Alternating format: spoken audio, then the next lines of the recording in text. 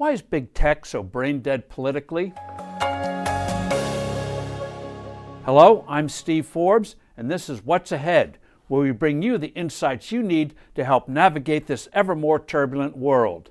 The individual IQs of the big tech CEOs testifying remotely before Congress last week would boil water, and cumulatively probably exceeded all the numerous participating politicians and their staffs put together. So why, when it comes to politics, are they so self-destructively obtuse? Why have they needlessly put their extraordinary companies in jeopardy through an endless parade of unforced errors? Those four high-tech leaders were attacked on all sides. You would think they were huge vampires, gleefully sucking the lifeblood out of the American people. In truth, their companies are astonishing examples of creativity and innovation. If they were the awful entities portrayed by critics, they would not be repeatedly racking up record sales.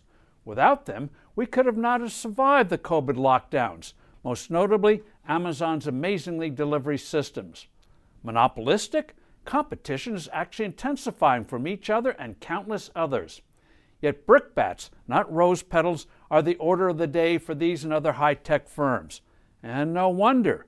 These companies have too often exhibited a public-be-damned attitude with concerns such as privacy. The most harmfully politically is their brazen bias against right-of-center writers, pundits, politicos, and websites.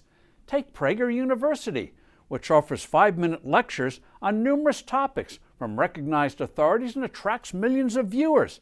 Nonetheless, YouTube arbitrarily has blocked a number of these talks because it doesn't agree with the point of view expressed, or its censors took a dislike to the political leanings of the presenters. This crude political bias and free expression suppression, which happens in countries like North Korea and China, have financially harmed many websites and foolishly alienated a portion of the political spectrum, conservative and libertarian, that would normally be allies of these high-tech marvels.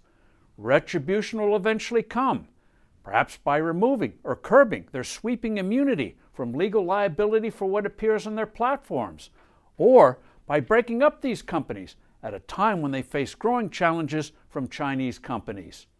These CEOs should start practicing the wise, common-sense approach of the original pre-1982 AT&T, which was then a legal monopoly. The company went out of its way to keep everyone pleased and happy. Service was swift and friendly. Complaints were dealt with quickly, politely, and effectively.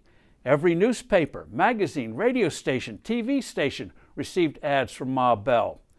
With that sensitivity, for example, Google would long ago have stopped its mean-spirited harassment of Prager University. One hopeful sign?